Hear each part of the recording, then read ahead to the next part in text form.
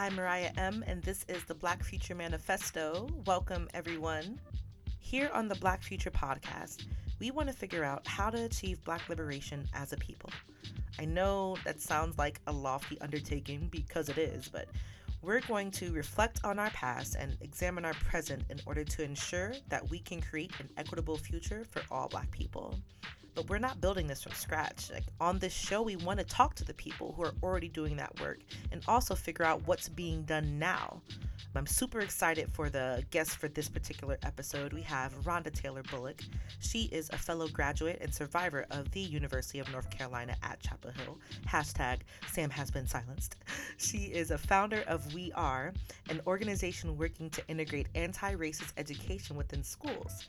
She runs workshops for teachers, students, as well as parents. White parents literally pay her and her team to gather white children and try to reverse implicit racist biases that they have developed over time. Just real quick before, I get chewed out. Implicit biases, as in what happens to us over time and we unconsciously absorb, but still affect how we move about in the world. We're also going to delve into what is whiteness and what exactly is its impact on us as children, as Black people, on a society at large. Without any further ado, here's Mike and I's conversation with Rhonda Taylor Bullock. We have Miss Rhonda Taylor Bullock in the studio. Yay! How are you doing, Rhonda? I'm doing well. Today's been a good day. Tell us about you. Well, I am a mother scholar. I have a 7-year-old son named Zion and a 4-year-old daughter named Zaire. I currently run a nonprofit organization, which I co-founded with my partner, Kelvin. It is called We Are, and We Are stands for Working to Extend Anti-Racist Education. And we provide anti-racism training for children, parents, and educators. And we use a 3-pronged approach to do that by offering summer camps for kids in Rise in 1st through 5th grade, professional development for teachers, and workshops for parents. And before I started doing that, I just wrapped up my dissertation defense and PhD program. So I haven't graduated yet. I just did the defense. Right, but you're still Dr. But Rhonda I'm Bullock. still, right. The few more hurdles I have to cross before I can go across that stage. And before I was in a PhD program, I taught English at Hillside High School for almost 10 years. I'm from a small rural town called Goldston, North Carolina. Okay. And Durham feels really big to me.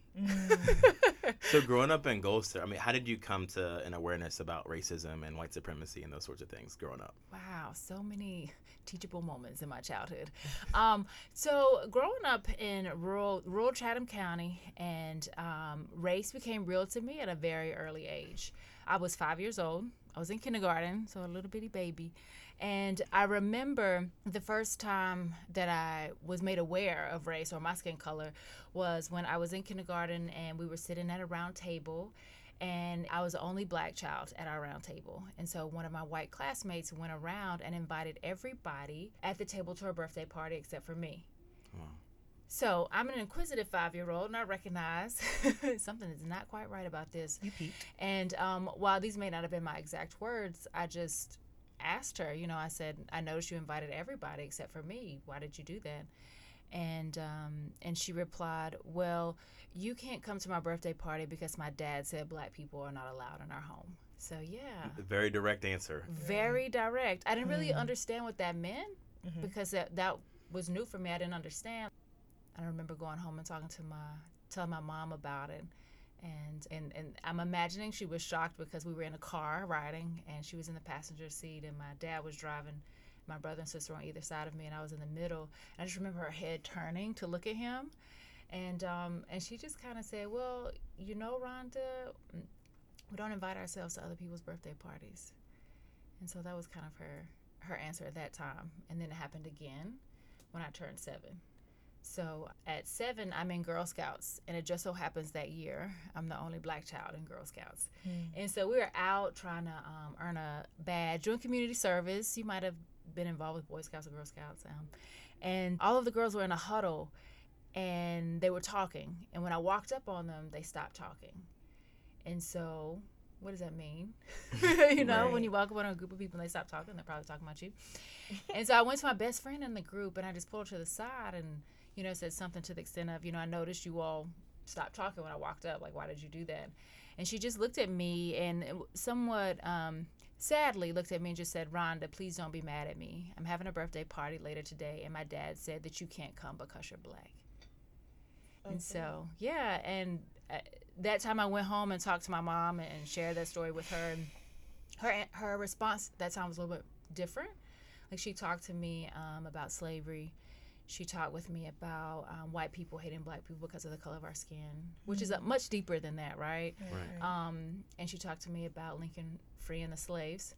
Right. Which when I tell people that story, as an adult, we understand that relationship was way more complex right. than right. what my mom shared. But again, I was 7, and those are just the early moments, and that really, I tell people I've been awakening since 5.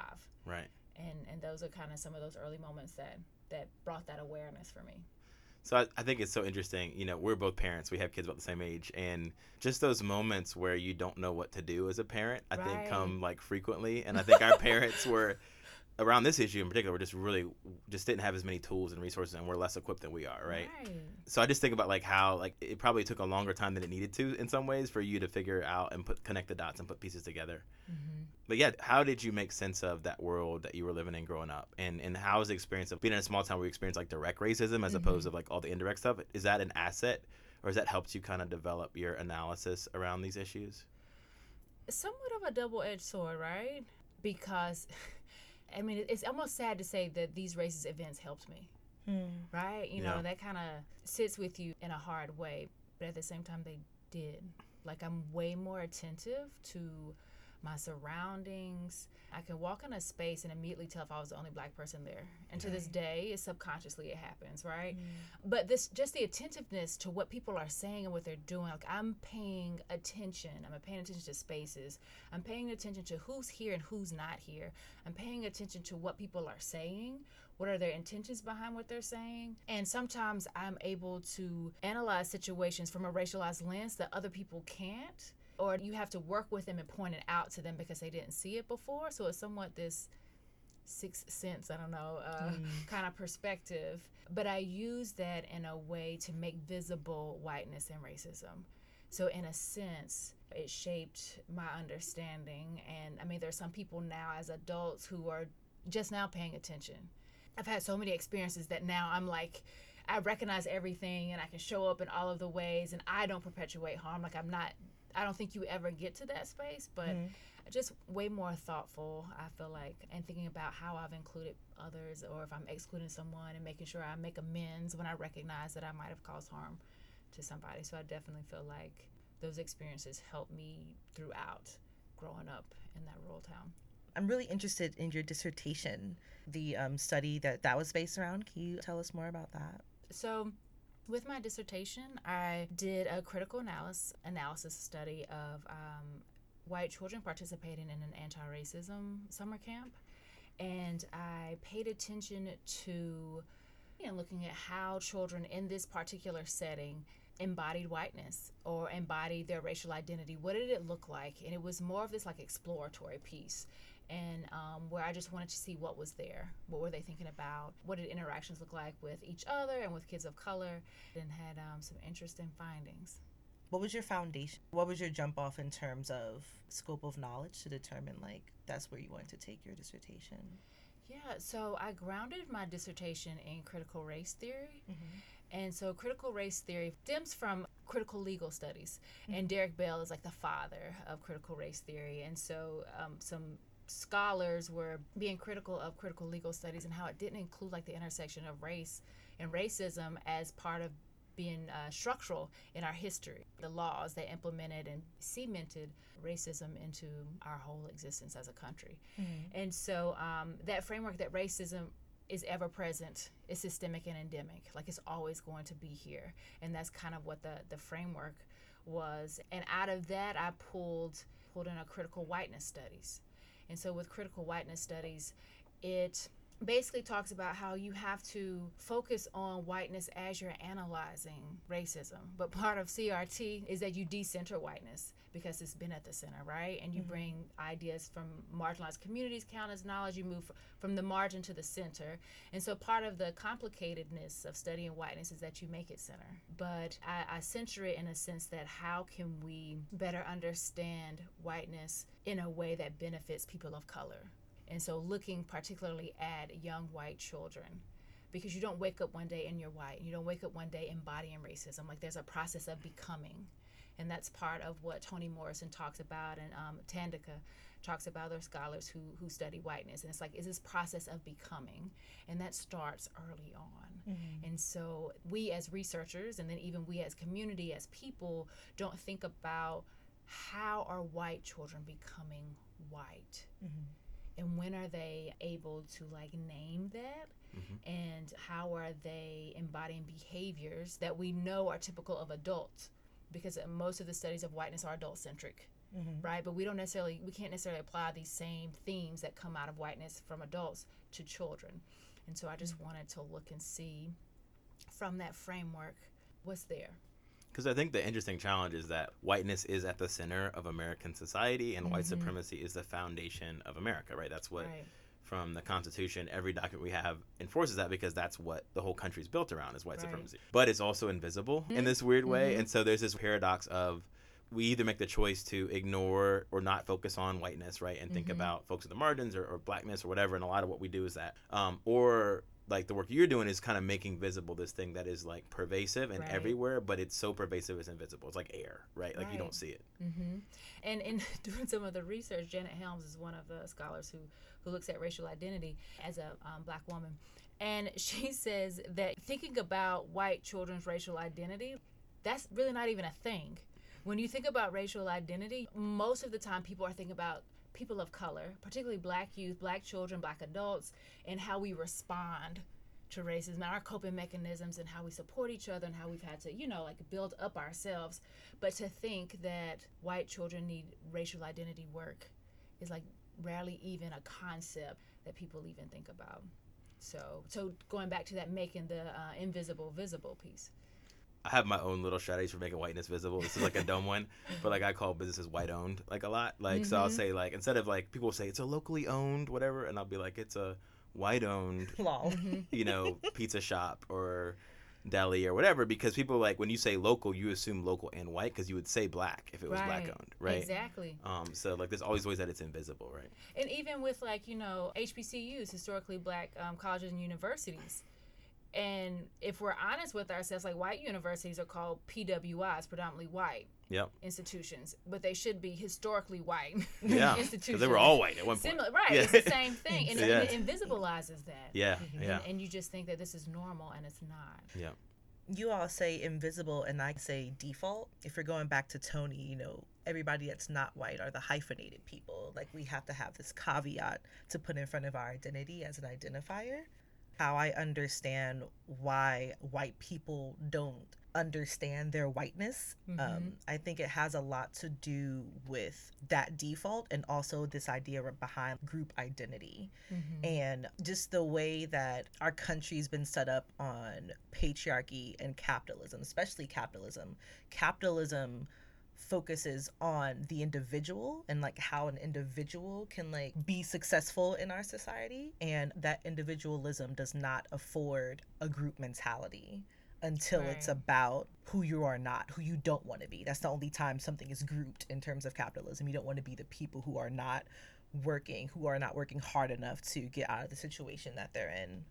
I always want to unpack that a little bit more, because I think what you're saying is something like really interesting, right? About how like these systems intersect, right? Yeah, and then there's a reason why whiteness is invisible, is because the rhetoric of capitalism, or the rhetoric of being American, or whatever label you want to put on it, is really disconnected from the reality, right? And so like there's like this all Americans, we're all Americans, whatever, which is really saying white, like you should put white in front of that when you say American, because it's really defined around whiteness. But then there's like this counter narrative that's really about the American dream and like the individual's ability to be successful and all these sorts of things that we know are not actually factual in terms of people's experience. Right, and that's that meritocracy, right? It's like I pull myself up by my bootstraps. well, where did you get those bootstraps? Who paid for it? Like, there's there's all of these things happening that we know are not meritocratic. Is that the right way to say that? Meritocratic, yeah. Is that a word? I think so. It's a word now. we put it in the ether. There we It's a go. word. Yeah. So how much, when you're thinking about like the work that y'all doing with young white kids to tackle the issue of race, which is where you're focused, how much do you have to actually shatter their entire worldview? Or like, I'm just wondering about how much you're tackling some of these other, viewpoints about fairness and justice and freedom and democracy and things like that are like really tied to ideas about whiteness in America. So we do things that are age appropriate. So it's not just me who helps to do this work. We have a team of people who come together and plan, if we're going to talk about the children, like the summer camps. So we do summer camps for kids. We have one camp for kids in Rising 1st through 2nd, and then one camp for kids in 3rd through 5th grade. And these are 5-day camps that occur in the summer. And so we come together with educators who have experience in working with that age group, so that we always make sure that cognitively we are where the kids are supposed to be. And even sometimes we can go above, and we have to I have to check that because my experience is with high school kids. But we have also, like I call her, our resident child psychologist, Dr. Cherish Williams, who helps us to think about like where kids are at social and emotional levels, right? And how they're able to process some of this stuff. And so what we do is use a literacy-based curriculum. And so we use books that are at the children's level. And so we use those to foster these conversations. And so even in our camps, we do target white audiences and white spaces because they're least likely to have those conversations, but the majority of our camp participants are Black kids and children of color, like they represent our majority. So it's like we're doing multiple things at one time to help break down some of those ideas of superiority, right? So there's the content, the visible curriculum, and that we're reading these books that center Black and brown people, that talk about race, that talk about skin color, activism, and then we're doing activities around it that are age appropriate. So we kind of ease them into it. So we start with, like on day one, we're doing work with identity in the individual. Like, who are you? Where does your name come from? And talking about the importance of names. And even within that day, we're still teaching lessons where we talk about the importance of pronouncing people's names correctly. Because that is one tool of white supremacy, to rename people or to call them something else. I'm going to just call you, to tell them, Shelly? Shelly is so much easier to say. Right. Or to tell you your name is hard to pronounce, or that put some type of negative stigma on you and your family because of the name that you have. And so we do an activity where we read this one book. It's called My Name is Sungo. This is a refugee child from the Sudan who comes to America and has these experiences where everybody is mispronouncing his name, calling him things, calling him nicknames, making fun of his name, and he's like really hurt by it. Mm-hmm. And so he comes to school one day because his grandfather, who is back in Sudan, who couldn't leave, his grandfather says, you should be proud of your name. This is connected to our people, your heritage. And so one day he just gets fed up and he comes to school with a t-shirt on that phonetically teaches the people how to say his name. So he draws a sun and he draws a goal. And he's like, my name is Sun Go. And then the students learn how to say it correctly, and the other children in the book, then they make designs for their names and to teach each other. And so we do that with the children. And then we talk to them about the importance of holding people accountable for saying your name. And then we do a role play with them, so they get in partners. So someone mispronounces your name, and you tell them, no, my name is Rhonda, and that's what you should call me. Another thing that we prepare students to deal with is when someone says, your name is hard to pronounce, I'm going to call you. And we taught them to say, actually, my name isn't hard to pronounce. It's hard for you to pronounce, and I will help you say it correctly. And so in those ways, we're teaching children to shift that deficit. Whose fault is it that you can't pronounce someone else's name? It's not their fault. It's not their family's fault. There's nothing wrong with them. This past summer, we realized that we wrote the curriculum from the victim standpoint.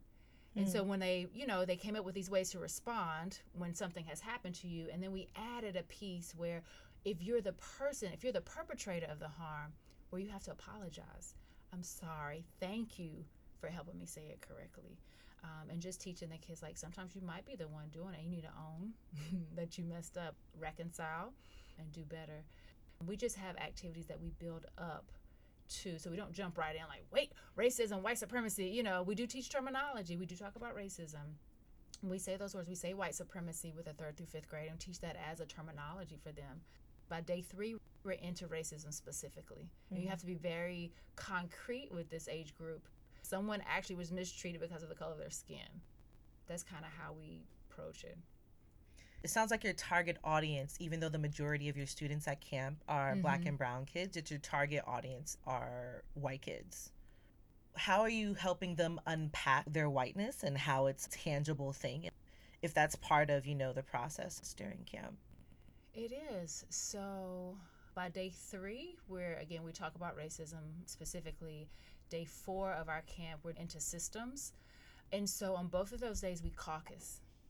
And by caucusing, I mean the children of color are in one room and the children who identify as white are in a separate room with a white facilitator. But we caucus, and the white students go in their space, and then they talk about white privilege. They talk about what does that even mean?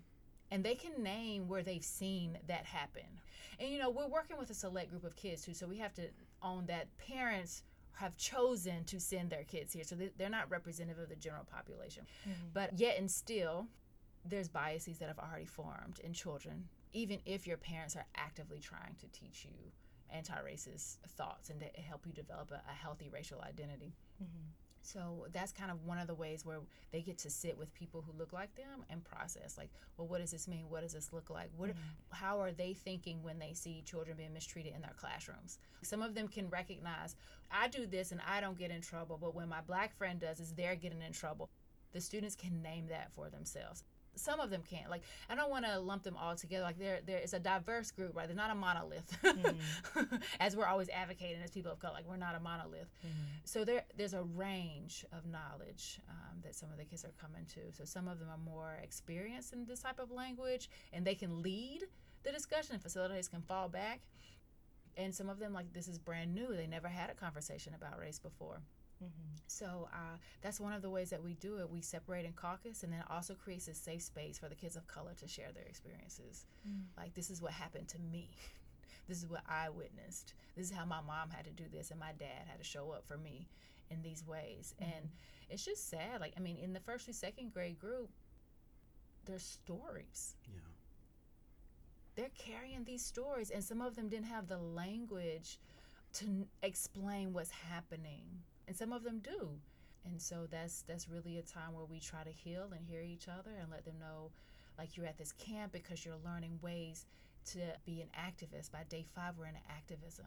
This is how we show up. This is how we do our protests. This is how these are the people that you can write. Here's a book where children just like you all, the streets are free, who came together and fought for what they believed in.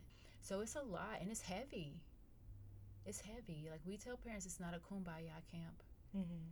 That your children might cry, and it's okay. For one, that means their humanity is still intact.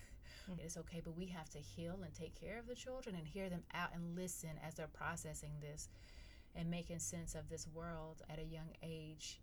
And, a lot of people say kids don't see color, they don't see race. I'm like, no, that's not true. Right. That's not true.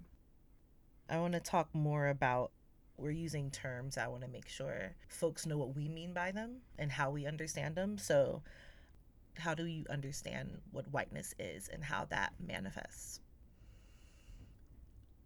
Let's see. I understand whiteness as the thoughts, the laws, the behaviors that go into putting white people who identify as white as superior, and people who identify as those of us who are of color in an inferior and a subordinate position. So all of the things that happen to create that hierarchy contribute to whiteness. And one scholar, Cheryl Harris, talked about whiteness as property. And so whiteness as property basically means that to be white, just exist in a white body, you can use it like you own something. So it gives you access to spaces. So in Jim Crow, you had access to white-only spaces. During slavery, you had the ability to own other people because you are white. And it gives you access to happiness, access to determine what is knowledge, just by having that skin color, because that is denied to people of color, access to certain places. Even to this day, it still functions as that. It also functions as an inheritance. You get to inherit things. So it's like this object that people have. And that's really how working class whites came to separate themselves from working class blacks and black people who were enslaved, because they were given access to this property. So because you're white, now you're able to own land. You know, now you're able to vote because you're white and you're a landowner. So you're given access to these things. And so if you're a working class white, you may not have anything else, but you have your whiteness, and that makes you better than the black person. And so rather than coalesce and join with black people, you want to keep what you have and you keep it separate so that you can remain above them. And so that was one of the ways a division was created, was that back in 1700s after Bacon's Rebellion or something like that. But that's how whiteness functions. I think one of the interesting challenges now for like whiteness is, I mean, part of what's baked into that is like moral superiority, right? This idea that was really tied to like Christian notions that white folks have inherited the earth because of their goodness. And so I think a lot of activist movements have played upon that. So the Civil Rights Movement, for instance, the idea was that we're challenging your goodness. Like, we're going to show you, hold up a mirror and show you this is not good and you are not good. And so whiteness has had to evolve and morph and cede some of its property in order to feel good. Eduardo Bonilla Silva talks about racism without racists. That's whiteness that you still have most of or a lot of the property that whiteness provides you. You're giving up a little bit of that in order to live in a world where you can say you're colorblind or... And I would call that liberalism, personally. Yeah. That's what that But even means. conservatives now, like, there's not... I mean, there are folks on the extreme, but like the mainstream conservatives, like the Brookings Institution type folks, the Heritage Foundation type folks are saying, no, we don't believe in bigotry. Like, what we believe in is values and hard work and coded language. Right. Yeah. And Christian values, right? And those sorts of things that are all coded. So there's like this. I just want to insert. Like Frederick Douglass taught us, like, the slave masters who were Christian in the church were some of the worst. Yeah. The Christians were the worst. He talked about as far as masters and stuff. So it's just so interesting to be like, we're religious, and but the history show they was the religious people who were enacting some of the most harmful violence against people who were enslaved. Yeah, I mean, there's some benefits to that. Like, I think about folks in my family who didn't experience explicit racism the way that I did. So I had experiences like the ones you described. Like, we moved to a white neighborhood. I went from a kind of multiracial, multicultural neighborhood to a white neighborhood. People drove by the house and called us nigger. Like, kids chased me home with dirt clot, like, threw dirt at me on the way home from school. And like, so I had these like experiences, and they were really negative. Like, I actually fell into like, probably was like mild depression or whatever, and gained a bunch of weight, and there's all this kind of crazy stuff that happened to me like in middle school. But the benefit of that is that I was never in the dark about the fact that there was a racial system operating. I didn't understand it like the same way where you were 5 or 7, you had those experiences, but I knew that it was there. And there's this way that I think, even for young black kids, racism has become increasingly invisible. And I think probably less now that the current moment with Trayvon and post that, where people are talking about race more. What do you encounter from folks that are kind of like racism deniers, or who feel like this is not where we should be focusing our energy or attention? I have so many thoughts. One, I'm gonna think about students, so thinking about the invisibility of it. So I taught previously at a historically black school, and it's predominantly black and brown children at this school. And as an educator, you're always gonna have some type of lesson related to race, gender, and power. And for some students, and again, they're not a monolith either, but for some students, it was very hard for them to understand my lessons about racism because they were never around white people. They're predominantly around all black and brown folks in their neighborhood, in their school, which creates this false reality for them. And the people who harmed them looked like them. And so they're like, nah, Miss Bullock, that's not, I don't know about that racism stuff, but what happens to me, not even recognizing that we're sitting in a school that's very racially segregated in a city that is not. They believe that Durham is like 90% black. It's not. And they don't understand that there's the invisibility of racism that happened, why this is a segregated school, even to recognize that this, is a segregated school, or living in poverty and in these neighborhoods that are under-resourced, and these communities that are food deserts. They see the person stealing and they're judging and buying into these negative stereotypes because their homes are being broken into, and people are stressed out and overworked and underpaid, and mamas are angry and daddies are angry and daddy's being arrested, and it as if like internalizing self-hatred, which is so sad.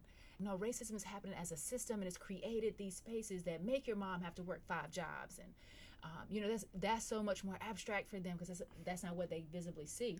I feel you on like this bubble tip because I went to pretty much an all white private high school. I was like 1 to 5 black kids, and some of those black kids were grappling with blackness as you do at a predominantly white space. But what I witnessed at that school was that it was so isolated. If it wasn't happening to you, then it didn't exist. Right. Like if I didn't experience it, so how can that be a real thing? Like people literally have those thoughts because it's not in their immediate vicinity and something that they can witness, or it's definitely not a racism is not it's low-key a faith thing because you just have to believe it because somebody told you it exists, but if you don't experience it, if you don't see those disparities and those discrepancies, if it's not your day-to-day reality, then it can't be real. It's not real. If it's not in my purview, then it must not be real. And that's what we see as adults. And now zoom out a little bit and look at adults passing laws about experiences that they've never had, so they must not be real. So when I pass this law that's causing harm, it's invisible to me. Or I don't have to think about race, or I don't have to think about women, and I don't have to think about marginalized communities because I didn't come from one. And so that whole reality, other people's reality, I don't have to contend with. And that's how we're getting the continuation of laws that are perpetuating harm. Because those laws didn't stop way back when, though they're still happening right now. And so when I see adults who are in denial from all racial backgrounds, sometimes I just take a break and walk away. It's too much. Like, I don't know. What are you? How can you? If you're paying attention, how can you not see what's happening right in front of you? That's some deep delusion. Yeah. To not be able to see all this stuff that is around you, or some sincere isolation. Sincere isolation, and the idea behind cognitive dissonance. I think that's what it comes from. There's a lack of understanding, even though you have like all the facts. There's still a disconnect that folks can't. There's still a disconnect that people are not able to connect. Right. And you have to believe, like to wake up and go to school in the morning or go to work or whatever. You have to believe in that there's some kind of fairness and there's some kind of whatever. And so that we call it the American dream, whatever. Like that delusion is really powerful and important and core to people's identity. When you encounter racism and you think about it long enough, it makes you sad, right? Yeah. And it can make you depressed, and it can make you demotivated, right? And so I think there is like this real self-protective thing that folks are doing. It is. Yeah. Self-preservation. And this reminds me of a meme I saw on Facebook where it was thinking about gentrification. White people will move into black neighborhoods and replace them with Black Lives Matter signs. But really? Seriously? You know how you got here? Whose life didn't matter? Whose life didn't matter? Yeah, right. Who you displaced. Yeah, who did you displace? And now we have a sign, and now you're like, come on. Yeah, and the reason why you could afford that big house is because the value of it was depreciated because it was associated with blackness, right? Like that house was a black house, right? And that was why it's cheaper. Yeah. And now you're flipping it, and your very whiteness adds value to that property. Right. I saw a similar post that was saying how gentrified neighborhoods aren't cleaner because white people live there, but because the city values them based on the people that live there, and they're taking care of the space. Hoods aren't dirty because black people are there. It's because what's the value placed on the people that live there. Yeah. I want to ask Ron, I want to ask a couple like really practical questions. What are some things they can do to develop a positive sort of racial consciousness for their kids? Be comfortable with talking about race with your children, for one. And one easy way, and what we teach when I do presentations to parents, is the power of books. Books are conditioning children to believe things about themselves. So for one, I would check the books that you're using in your home and make sure that characters of color are centered. Choose books that are written by characters of color because they're less likely to portray these stereotypical images, because oftentimes like white women produce a lot of children's books about black kids. And I'm not saying that's a bad thing. There's some strong books. We use some books by white women in our camp. They're like really good and they're very specific and concrete. But you have to check for how we're portrayed in those books. And choose books where they are centered and they're doing all of the things. Not just playing sports and not all just about black history. Riding a bike, experiences with math and science, because we know that in education and in schools, Black and brown kids are conditioned to stray away from math and science. Yeah, they're right? funneled into They're sports funneled.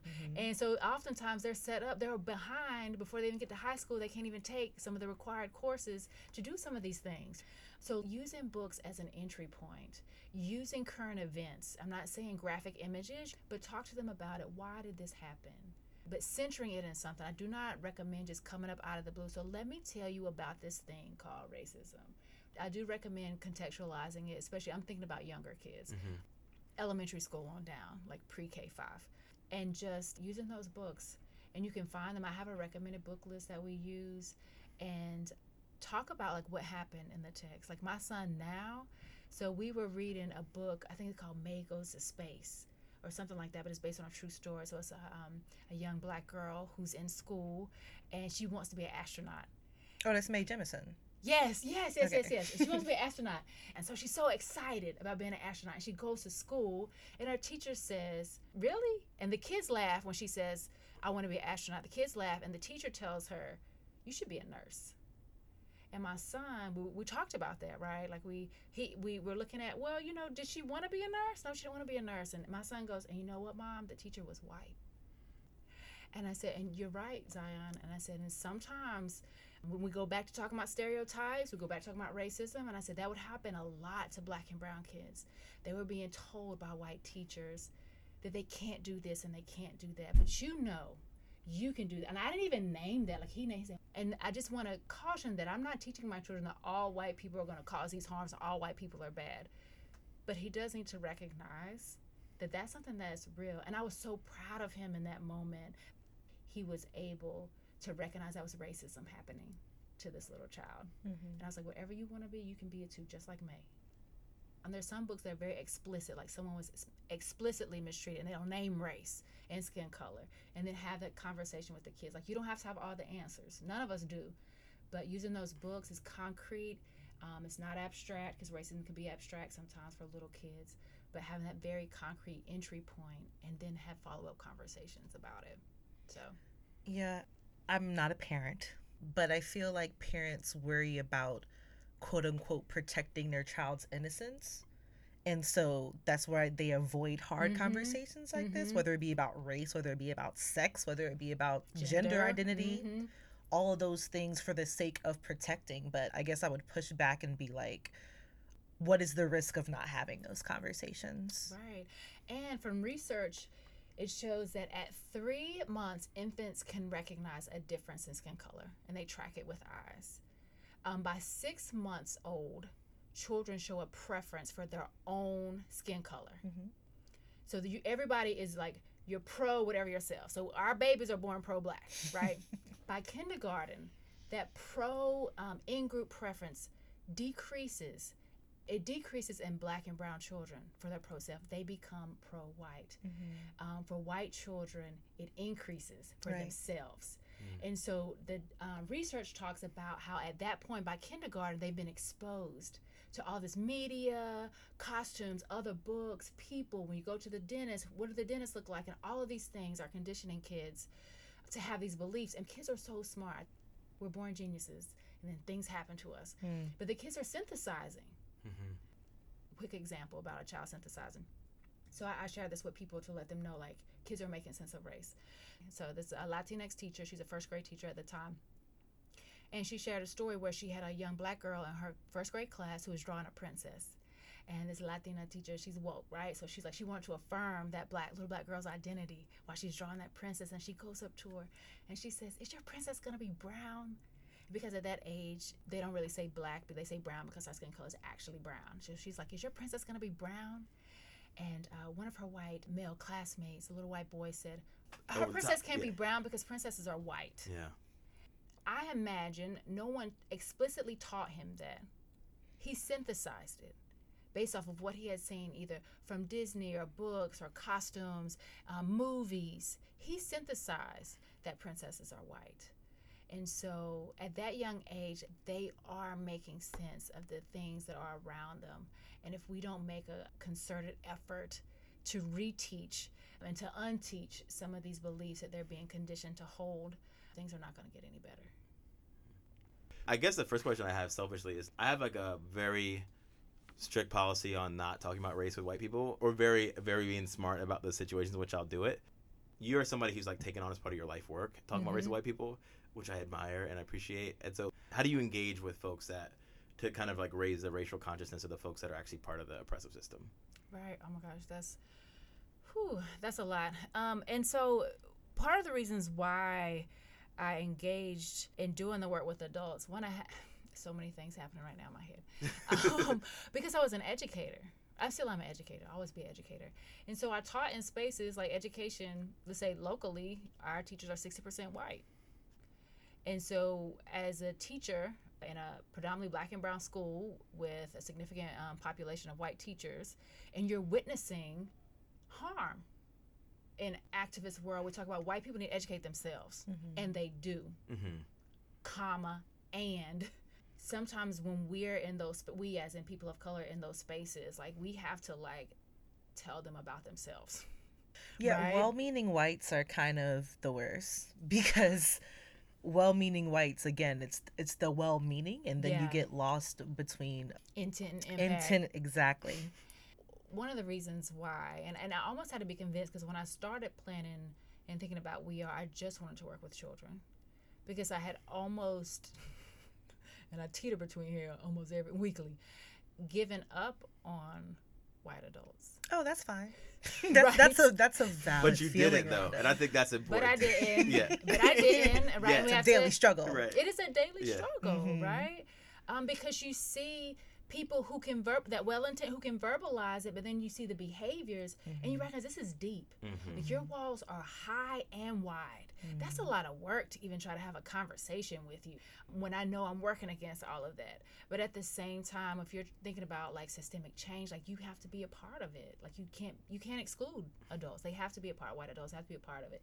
So part of one of the ways that I cope with that, or I approach this work, is that if there was like a scale, I don't work with people who I have to convince that racism is real. We're wasting time. Right. I'm working with people who are committed, for the most part, to doing this work, or their school leader is committed to do this work. So maybe you showed up because your school leader made you, but I set a tone in the space where this is what we're about to talk about. So, and we're going. And so every time I do a presentation, some people will say, well, what are you going to do about those people who really need to hear this, right? Because we're educators and we're here. I'm like, the people who really need to hear this are in this room. Right.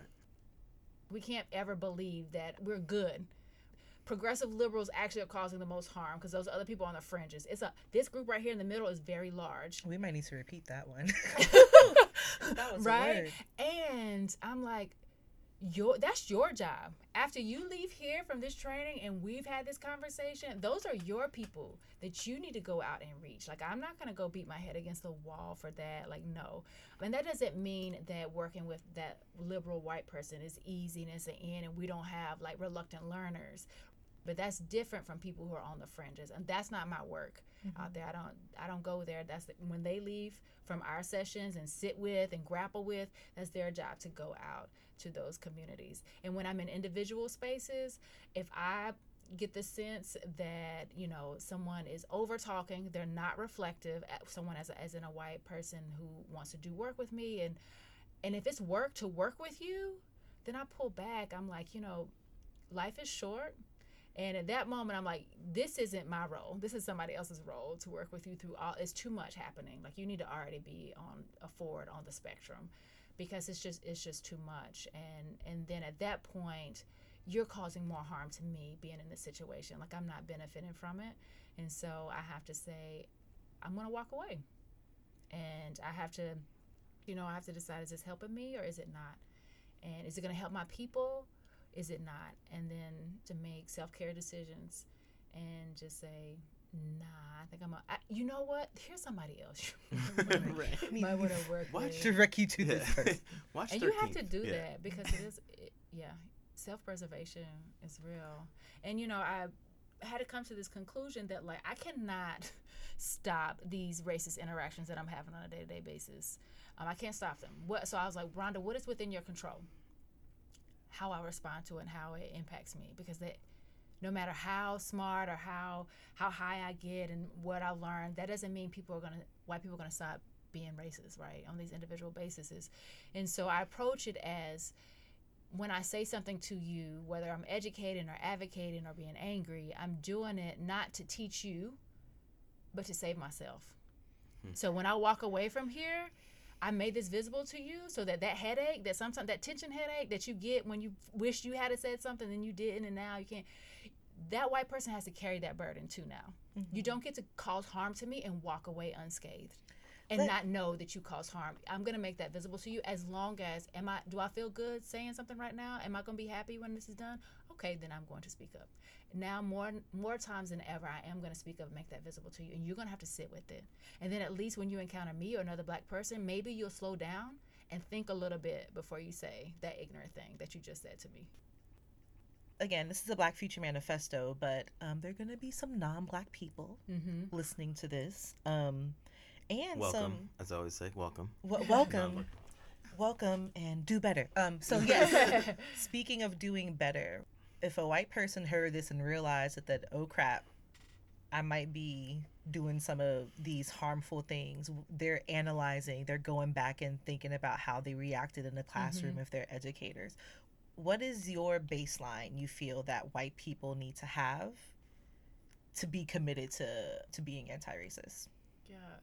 Baseline for me is to own your whiteness, to know that you are white, to know the history of the privileges afforded to you because of the color of your skin, and also to know the legacy of violence your people perpetuated on communities.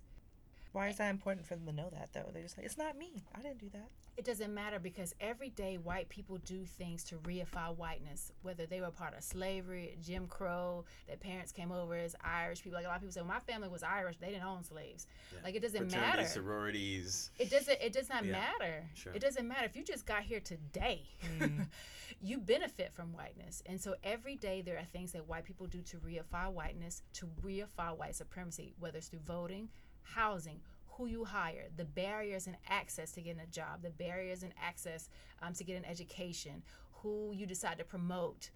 These minuscule ways that have a systemic impact, and the ways that just existing here in this space, you're reifying whiteness. And so baseline, you have to own that. You have to know, because now it helps you to make sense of reality, not the narratives that have been passed down. Now you understand these counter narratives, and that they make a commitment to using their power and privilege, recognizing where they hone that power and privilege locally, and think about, how can I use my power and privilege in this local context? I'm not asking you to change the whole world. At your job, in your HOA, right? At the grocery store, when you vote, to disrupt systems of white supremacy. That is baseline, and then you need to grow from there. That's where the baseline should be. Like, I recognize I'm white. I was born white and inherited these privileges and inherited a legacy of racialized violence, and this is what I'm doing to use my power and privilege to disrupt these systems of white supremacy. And so, yeah, I think that's a good point to try and wrap up on, because again, Rhonda, you are here with an organization that focuses on decolonizing the minds of white people.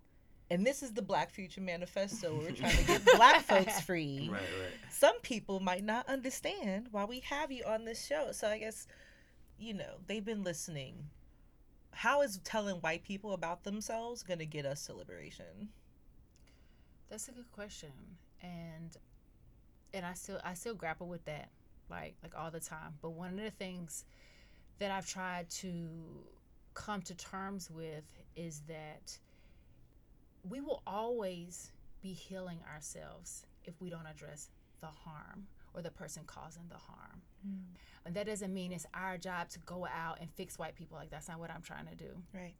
But when I realized that in preparing our sons, they're carrying a weight. To have this knowledge of what to prepare you for what you might experience. I'm armoring my children. That armor is heavy.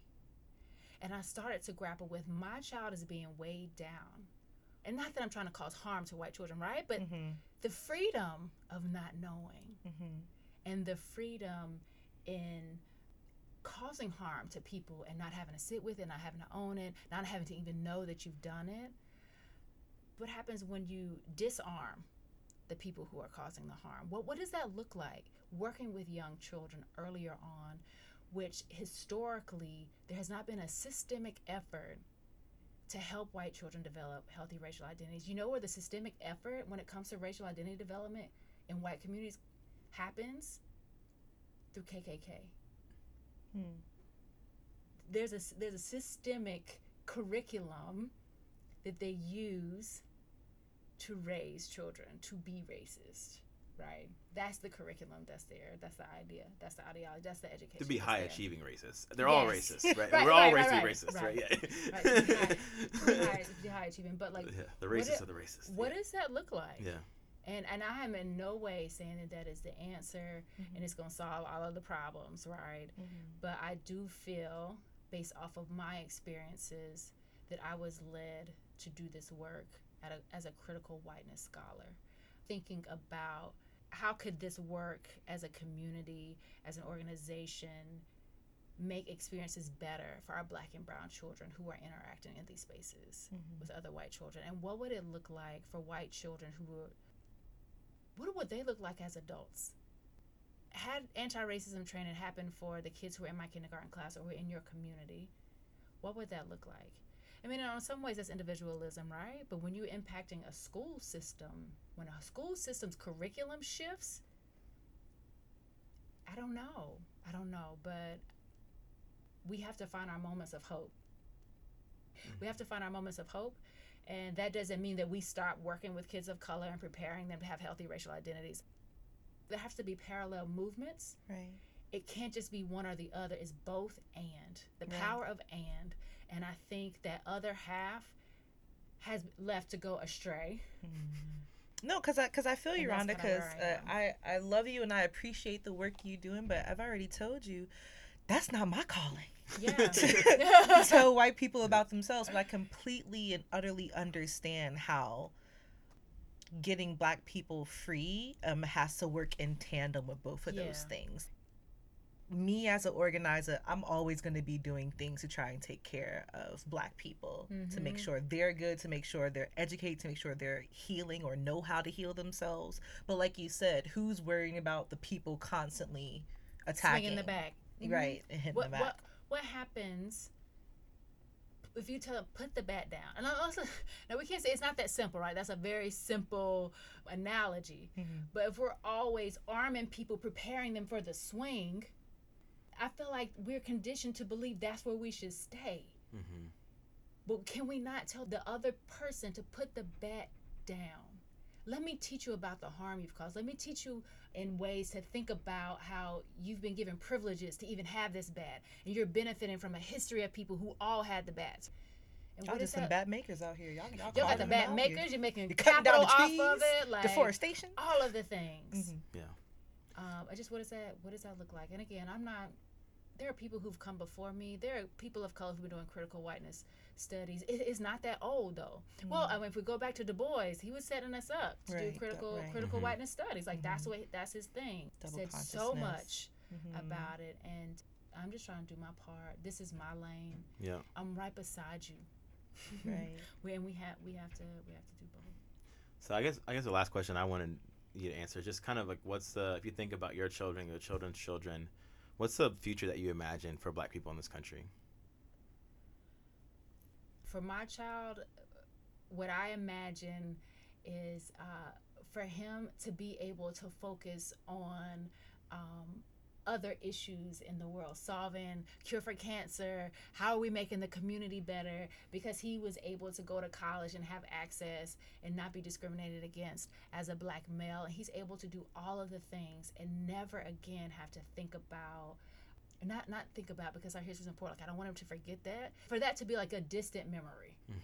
Back in the day, one time this happened, and not have to also recount a story that happened to him the day before, right? For it to really be a back in the day thing, which some people think is back in the day, we're post-racial, right? For that to actually be a reality. And that he can spend his energy, and our communities can spend our energy on just like raising children, regular discipline, homework. Right. Not as I'm preparing you to go to school. If a white child says this to you, this is how you respond. If your teacher says this to you, you're smart. I don't have to tell my child he's smart because he knows it. Mm-hmm. I don't have to build him up because it's there. There are no more firsts for us. We're the 175,000th, right? In a space. Like, that's what I imagine. To be in a community with people who look like him and be okay with that, not feel any apprehensions, not have to check himself. That's what I want for our kids. For them to be authors and write about whatever they want to write about. And just to exist freely. Yes, and to love freely. That's what I want. Liberation is inevitable.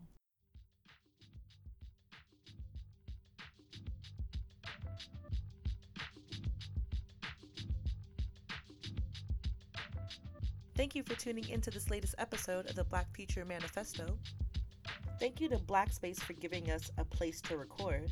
Blackspace is a digital makerspace based out of Durham and Chapel Hill, North Carolina, that aims to provide Black and brown youth with a breathing space to manifest their dreams by any medium necessary. Thank you to Mr. Groupology, the producer of this banging soundtrack in the background. Much love and appreciation for Rhonda Taylor Bullock for coming in and indulging us in conversation.